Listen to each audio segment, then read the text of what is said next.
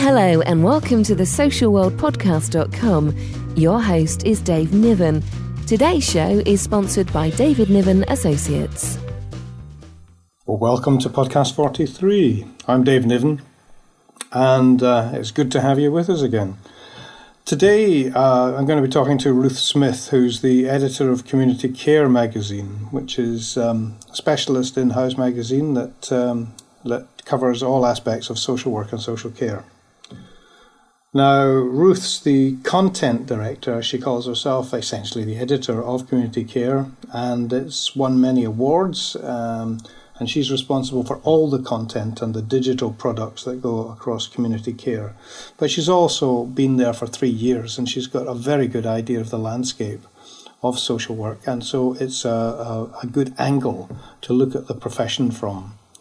So she talks about the experiences they've had there. It talks about the differences from paper, going from published paper to online, which just happened as she assumed the editorship. But she also talks about the quality of social work. She talks about the landscape of employment.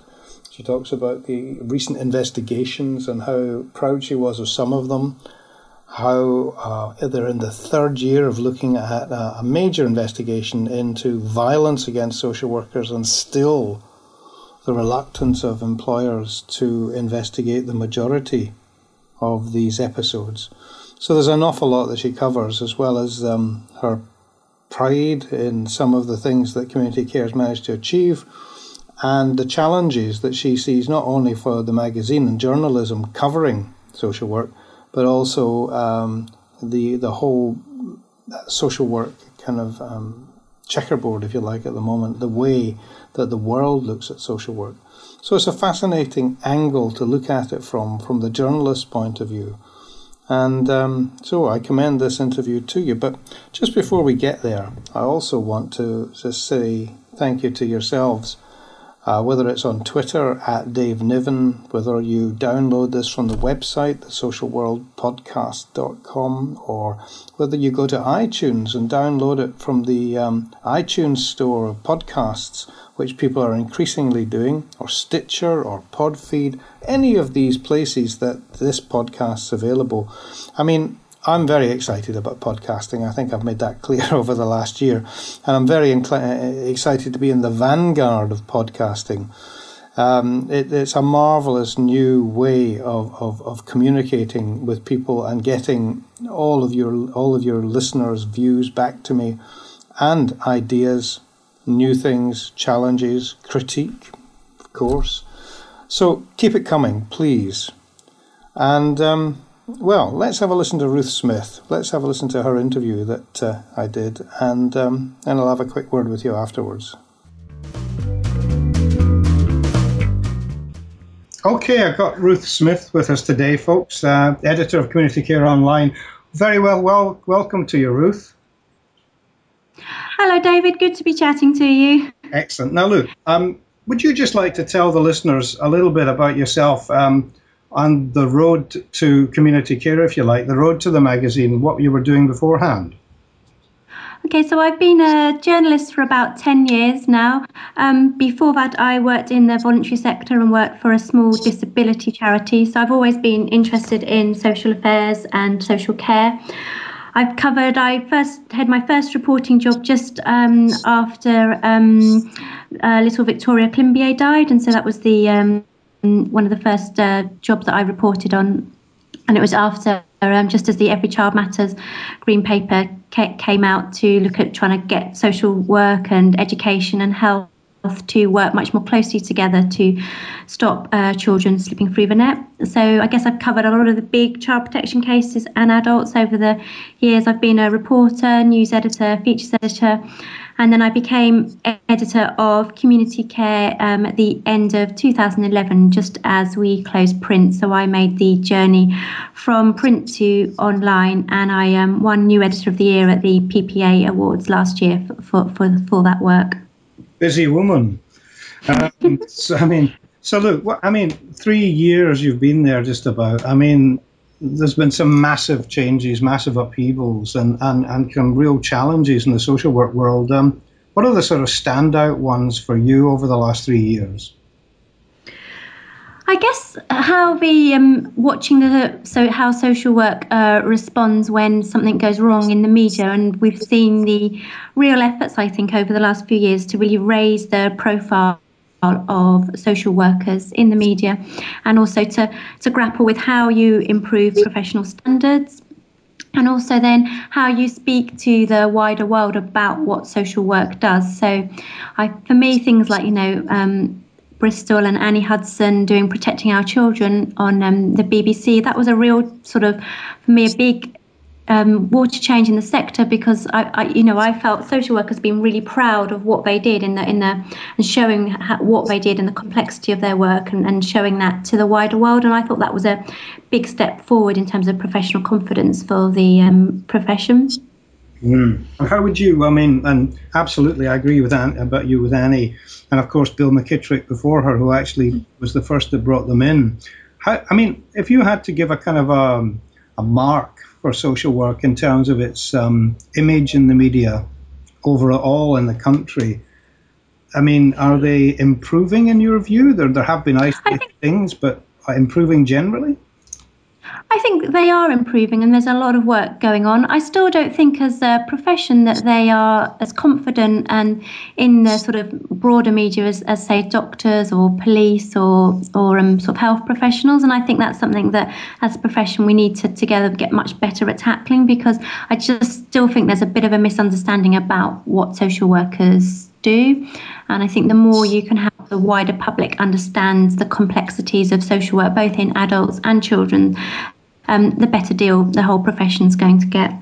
Now, community care has got a strong kind of profile online, and you cover an awful lot of stories, on a daily basis. What would you say your role is in terms of our world, if you like, the social work world? Is it one of obviously informing? Let's take that as a given, but exposing issues, campaigning, would you say that's part of your role, or protecting social work? How would you sum up the different headings? For me, I guess the thing that when we moved from print, traditional print publishing is very different to online publishing. So in the old-fashioned world of print, an all-powerful editor would decide what the front cover was, what the lead news story was of the week, and you'd serve that up, and then you'd leave it alone for another week, and people might write to you. But now I guess with online, it's much, much less hierarchical, and it's much more bottom up. So our job is really to create a space that's completely independent, but a space for social workers to raise their issues and tell us what's important. And I guess a really big change for us is with online, you have metrics. So I do a lot of work behind the scenes looking at what social workers are interested in and what they're reading.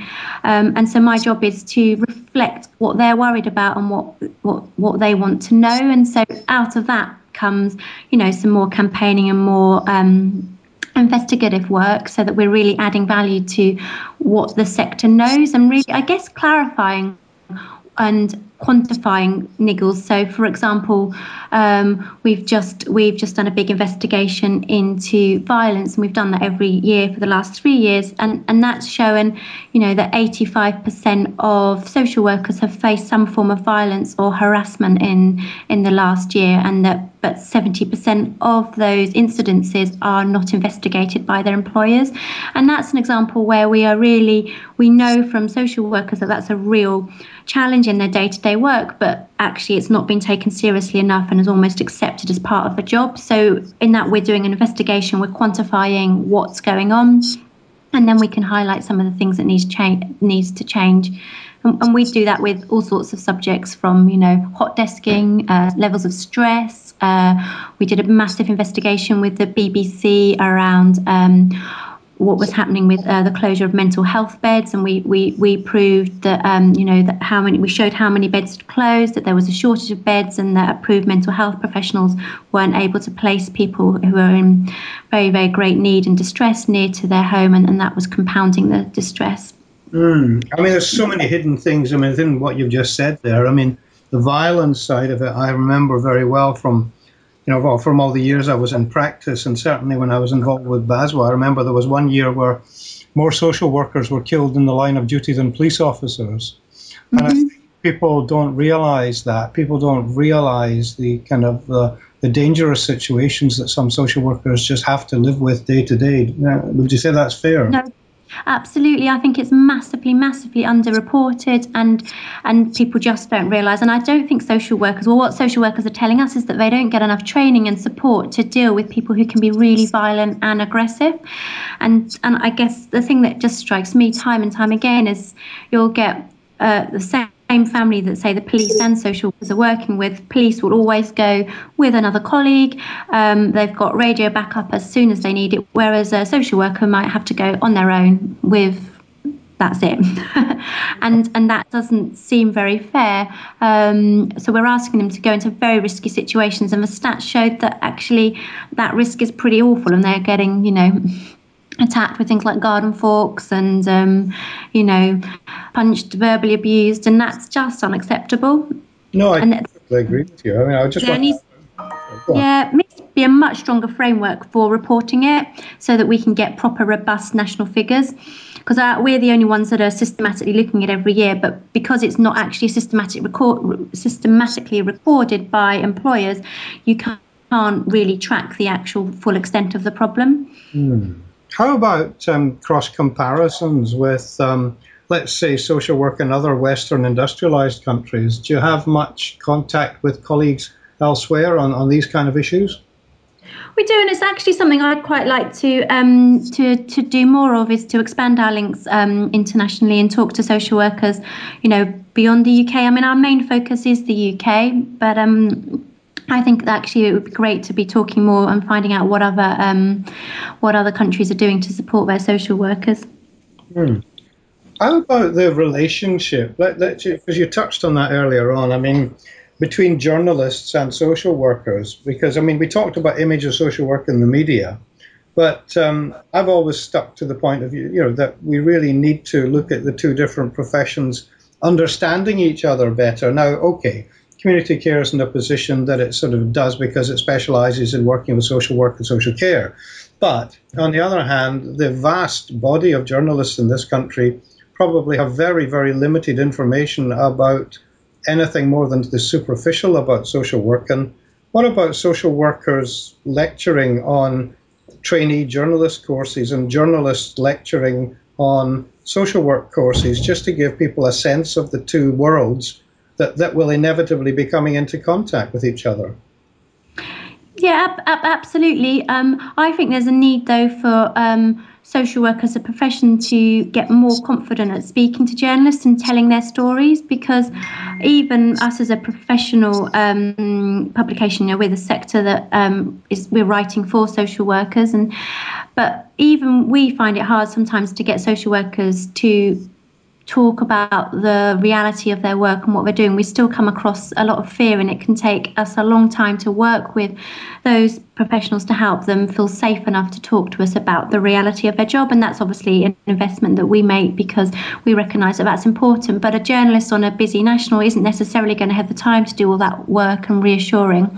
And I think you need much more support all the way through an organisation to help and empower social workers to talk about what they do. And I think I come across a lot of fear to talk about what you're doing, even if that's a very even if it's just to say what a great job you've done. And that's, again, I think there's a structural problem there, because employers aren't supportive enough of social workers to talk about them as a profession. Because you can be a social worker, you're a social worker and a professional that identity is bigger than your current employer, and I think you see, if you look at how GPs behave, I think they're much more confident about talking about the profession of being a GP, and I think that's where we need to get to in social work. You're preaching to the converted, Ruth. I think and we're about to launch an initiative soon with myself and the British Association of Social Workers on that very topic, so I'm very glad that you're kind of in concert with it. That really helps, if all the people who've either got influence or actually are the shop window in terms of the profession, it really does help to actually have that universality of kind of purpose. Can I just ask you a little bit? Go on. What were you going to say? I was just going to say, I think BASBA actually do a very good job of speaking to the media, because one of the things from my sort of professional perspective is they're always ready to talk to you off the record and behind the scenes, and to really take the time to explain what the issues are. And I think that, they're always willing to talk to you. And I think they're a good example of an organisation that are actually been very proactive in talking to the media about what social work does. Good. Yes, no, I agree. I agree, and I think there's no harm in reinforcing that whatsoever. I was going to just move on a little bit and talk about the relationship, if you like. Given that one of my recent interviews was with Alan Wood, who's the president of the ADCS, and his views about the how some newly qualified social workers are possibly not fit for purpose, in terms of how the educational establishments are dealing with them before they actually, when they leave and when employers interview them for work, and actually have some worries sometimes. To be fair to him, he said that there were some fantastic social workers around as well, and it wasn't every establishment that he was talking about. But he did say that himself and colleagues up and down the country were worried that there were some social workers being on qualification who they didn't feel were ready for the work. How do you feel about that, or have you come across that debate before? Absolutely, it's a very, very live debate. And I think one thing that was interesting about that was when I was at the recent JSWEC conference, in private, academics are admitting that they do have people on their courses, students on their courses, that they're not quite sure how they got through the admissions process, and that they're under terrible pressure from universities to, keep up numbers, because numbers of students equals money. But at the same time, they felt that there was quite a lot of defensiveness going on around how, talking about how do you improve the quality of social work students. And we do know people, there are some amazing social work students out there, but there are also some, I think people tell us that, actually they need a lot more training. And I guess for me, the interesting thing is about how you have that debate. And I sort of observe quite a lot of defensiveness around, and I guess it's this whole thing about how do you talk through really complex issues where there isn't black and white, and where everyone has a slightly different view in a way that's very, I guess, respectful of all the different views, and that doesn't sort of antagonize each other. And I think then you can start moving on and thinking about sensible solutions. But I guess one thing is that there's a tendency to polarize the debates into sort of black and white, good and bad. And I don't think that necessarily helps when you're talking about something as complex as how do you educate the next generation of social workers. No, not at all. I mean, touching back slightly to something you were mentioning before, maybe looking at an international context, it was very interesting. I had a very good interview with Antonina Dashkina, who's the president of the Russian Union of Social Workers. And she was telling us about the 500,000 social workers in Russia, but 200,000 of whom have a 5-year training program. And how I think how she felt that they were, in effect, better ready with the way that they deal with it in Russia and the status of social work in Russia. Fascinating, really. Sorry, go on. No, absolutely fascinating. And I think it's about also, it's not just the actual, university time, it's what happens when you have your, your first year in practice, and the support that you need. And I think social workers tell us, we know that the burnout rate for newly qualified social workers is exceptionally high. And even with, some of the support programs that have come in recent years, that, not all new social workers get the support they need to transition into practice. And I think that's where we need a lot more investment. And I think we need to acknowledge that actually costs money, but it's money well spent if actually you retain those social workers for longer in the profession, because we know that social work has a very low retention rate because it's so stressful. I know. And some of the other things, interesting, I'd like to hear your views on the two of the other sort of subjects that we touched on. One was, for example, agency staff. The obvious problem is, and I'm sure it's the same in many other professions as well, whereas if you like, there's a buyer's market and there's the vacancy rate is quite high, say in the big urban areas.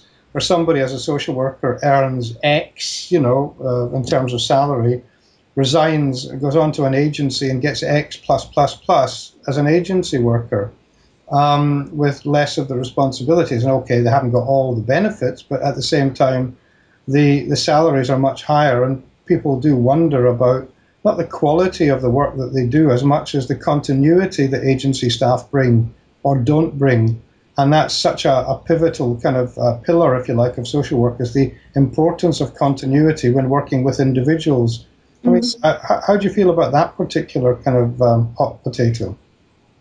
Well, I think the profession at the moment is stuck between a rock and a hard place, and we need national solutions, because at the moment what you have is this vicious cycle of local authority gets a poor inspection or something awful happens, so they get a bit more money, so then they can recruit social workers and pay a little bit more for them, and then the neighbouring authority, something happens, and then another authority is trying to poach those social workers off them, and so there isn't enough. There's a real challenge to get experienced social workers. There's not enough but there's a real challenge to get people to move from agency to permanent, because agency pays so much better, and we get social workers telling us that one of the reasons they go for agency or go to a new job is it just means that you have a period of induction where your workload's a little bit less, and it gives you a bit of a chance to recover.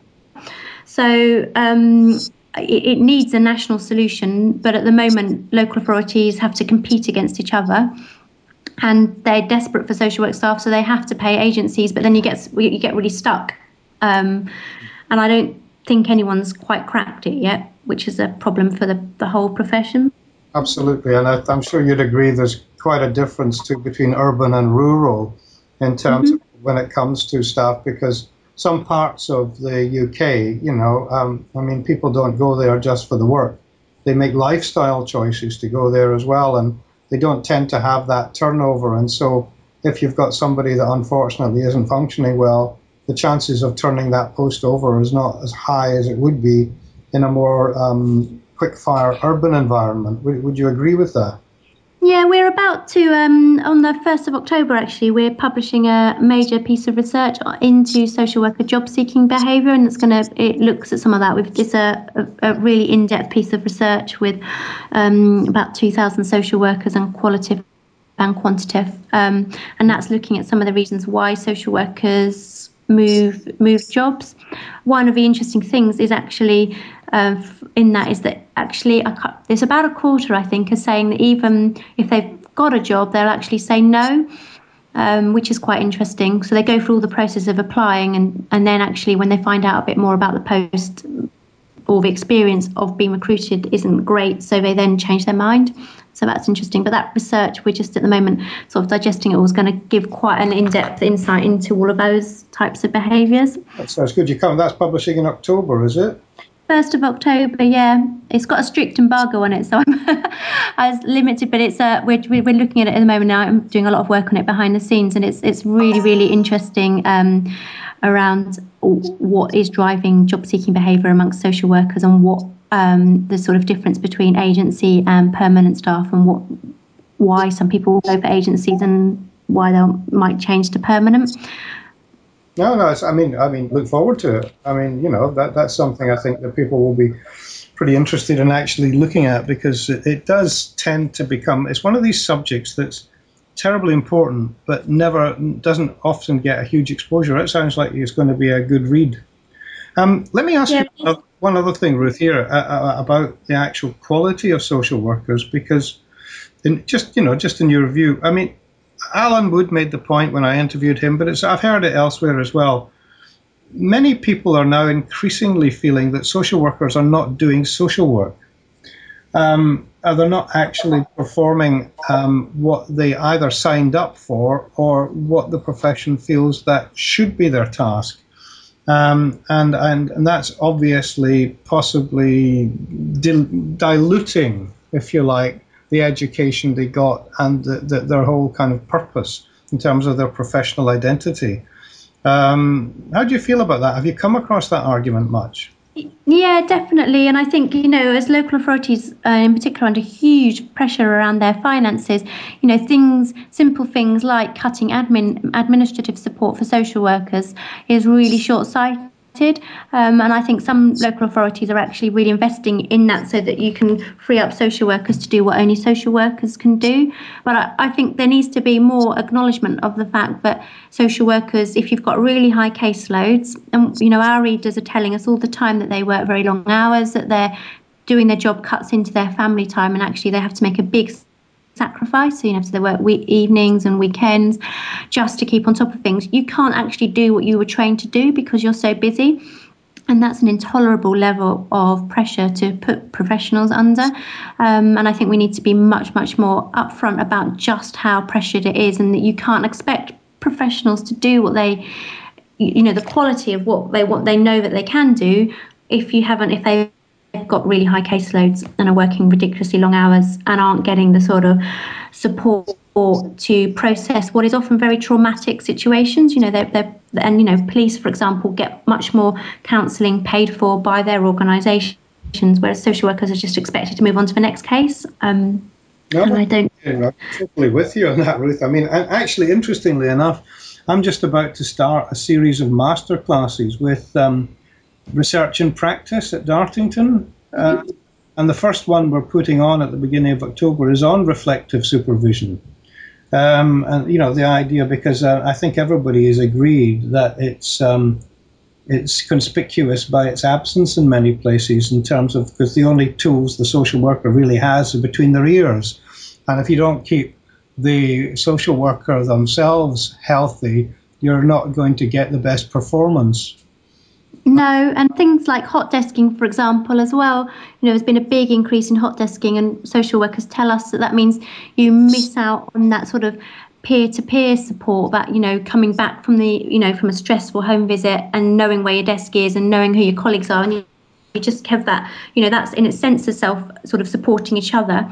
But if you don't even know where you're going to be sitting, you're not necessarily going to get that informal support. So that reflective supervision becomes even more important to help to sort of process all of that. But I guess, again, it's about giving managers the time to do it, because, again, you can only do good reflective supervision if you've got proper structures in place and where managers have the time to do it, or supervisors have the time to do it. It doesn't necessarily have to be your direct line manager. But you have to make time for it. And when cases are, when you're firefighting all the time, and that can be really hard.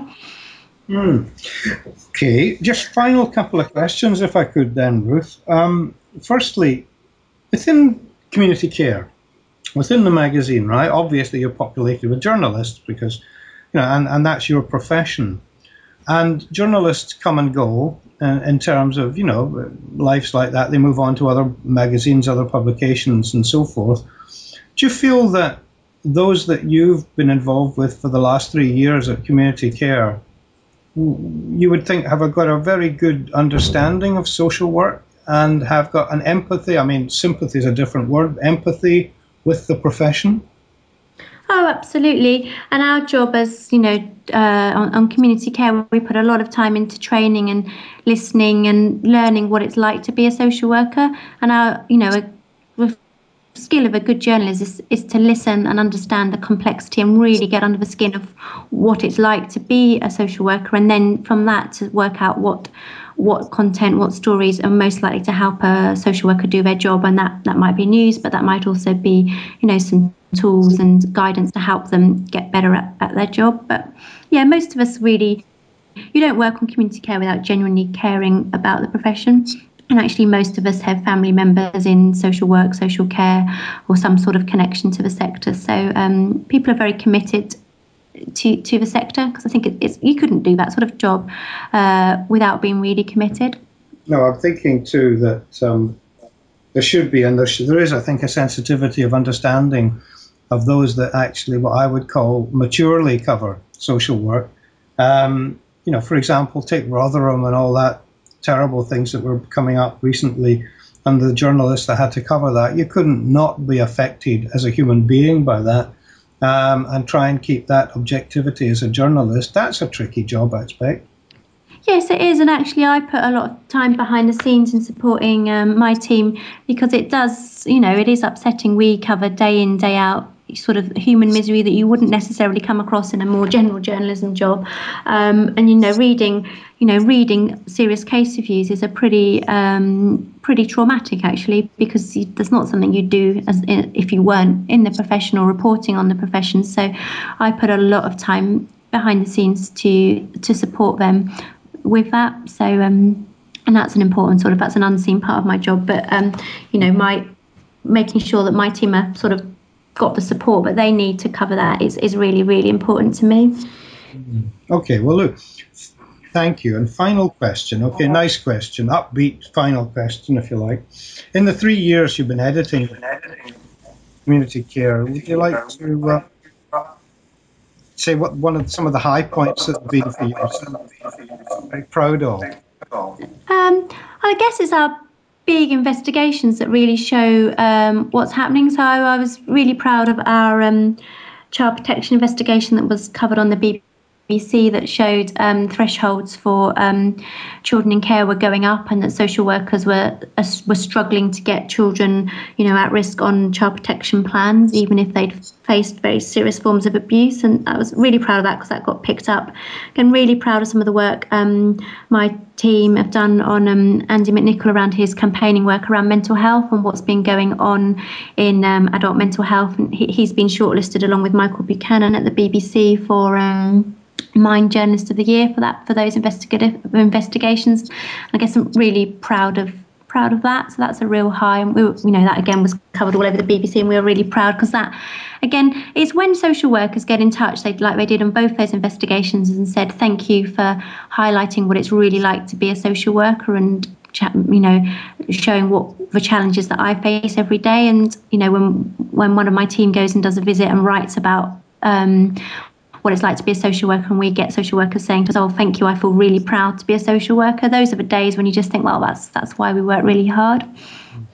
All right. Thank you very much. My thanks to Ruth for that interview.